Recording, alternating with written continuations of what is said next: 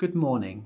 Welcome to the weekly Archinomics podcast. Today is Monday, 10th of February, and I'm joined by Nathan Sweeney and Asim Kadri. Obviously, we've had a week dominated by the coronavirus. Nathan, what has been the impact of that on the US markets? Surprisingly, actually, if we look at the US, we had quite a positive week. So it was actually the best weekly performance we've seen since June last year. So the US was up over 3% on the week. A lot of this was due to the fact that we had some weakness related to coronavirus the previous week. And then this week we had some really strong data out. So we had manufacturing data and non-manufacturing data, which was quite positive. So that helped market returns. And then the market was a little bit less concerned about the impact of coronavirus and the spread of coronavirus, which helped equities. We also had companies reporting earnings, which were better than expected. So we had good earnings results from Microsoft. We also had good earnings from Twitter, and then you'll obviously notice Tesla's share price went into the stratosphere last week, so some stellar returns on that side. Asim, and what has been the impact on emerging markets in Asia? Yeah, so similarly, we saw risk appetite recover in emerging markets in Asia last week. So after a tough start to the week, where the Chinese market opened almost 8% down on Monday, risk appetite recovered over the remainder of the week.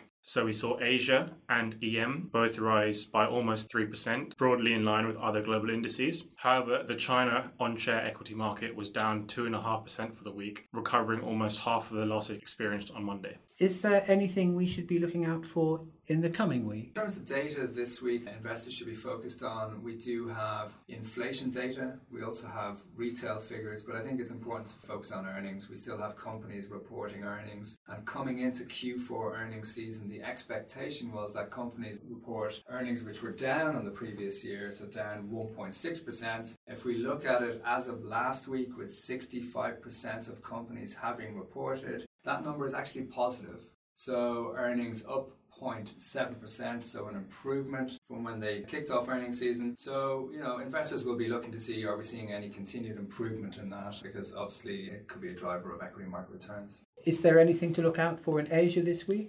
So the main thing to look out for in Asia this week will be the reopening of the Chinese factories. So just touching upon coronavirus, there does seem to have been a peak in the rate of increase in the number of new cases. So it does seem as though containment measures have thus far proved successful. Although the reopening of the Chinese factories will prove a risk factor, as there is the risk of re-acceleration of cases may occur as people come into close contact with each other.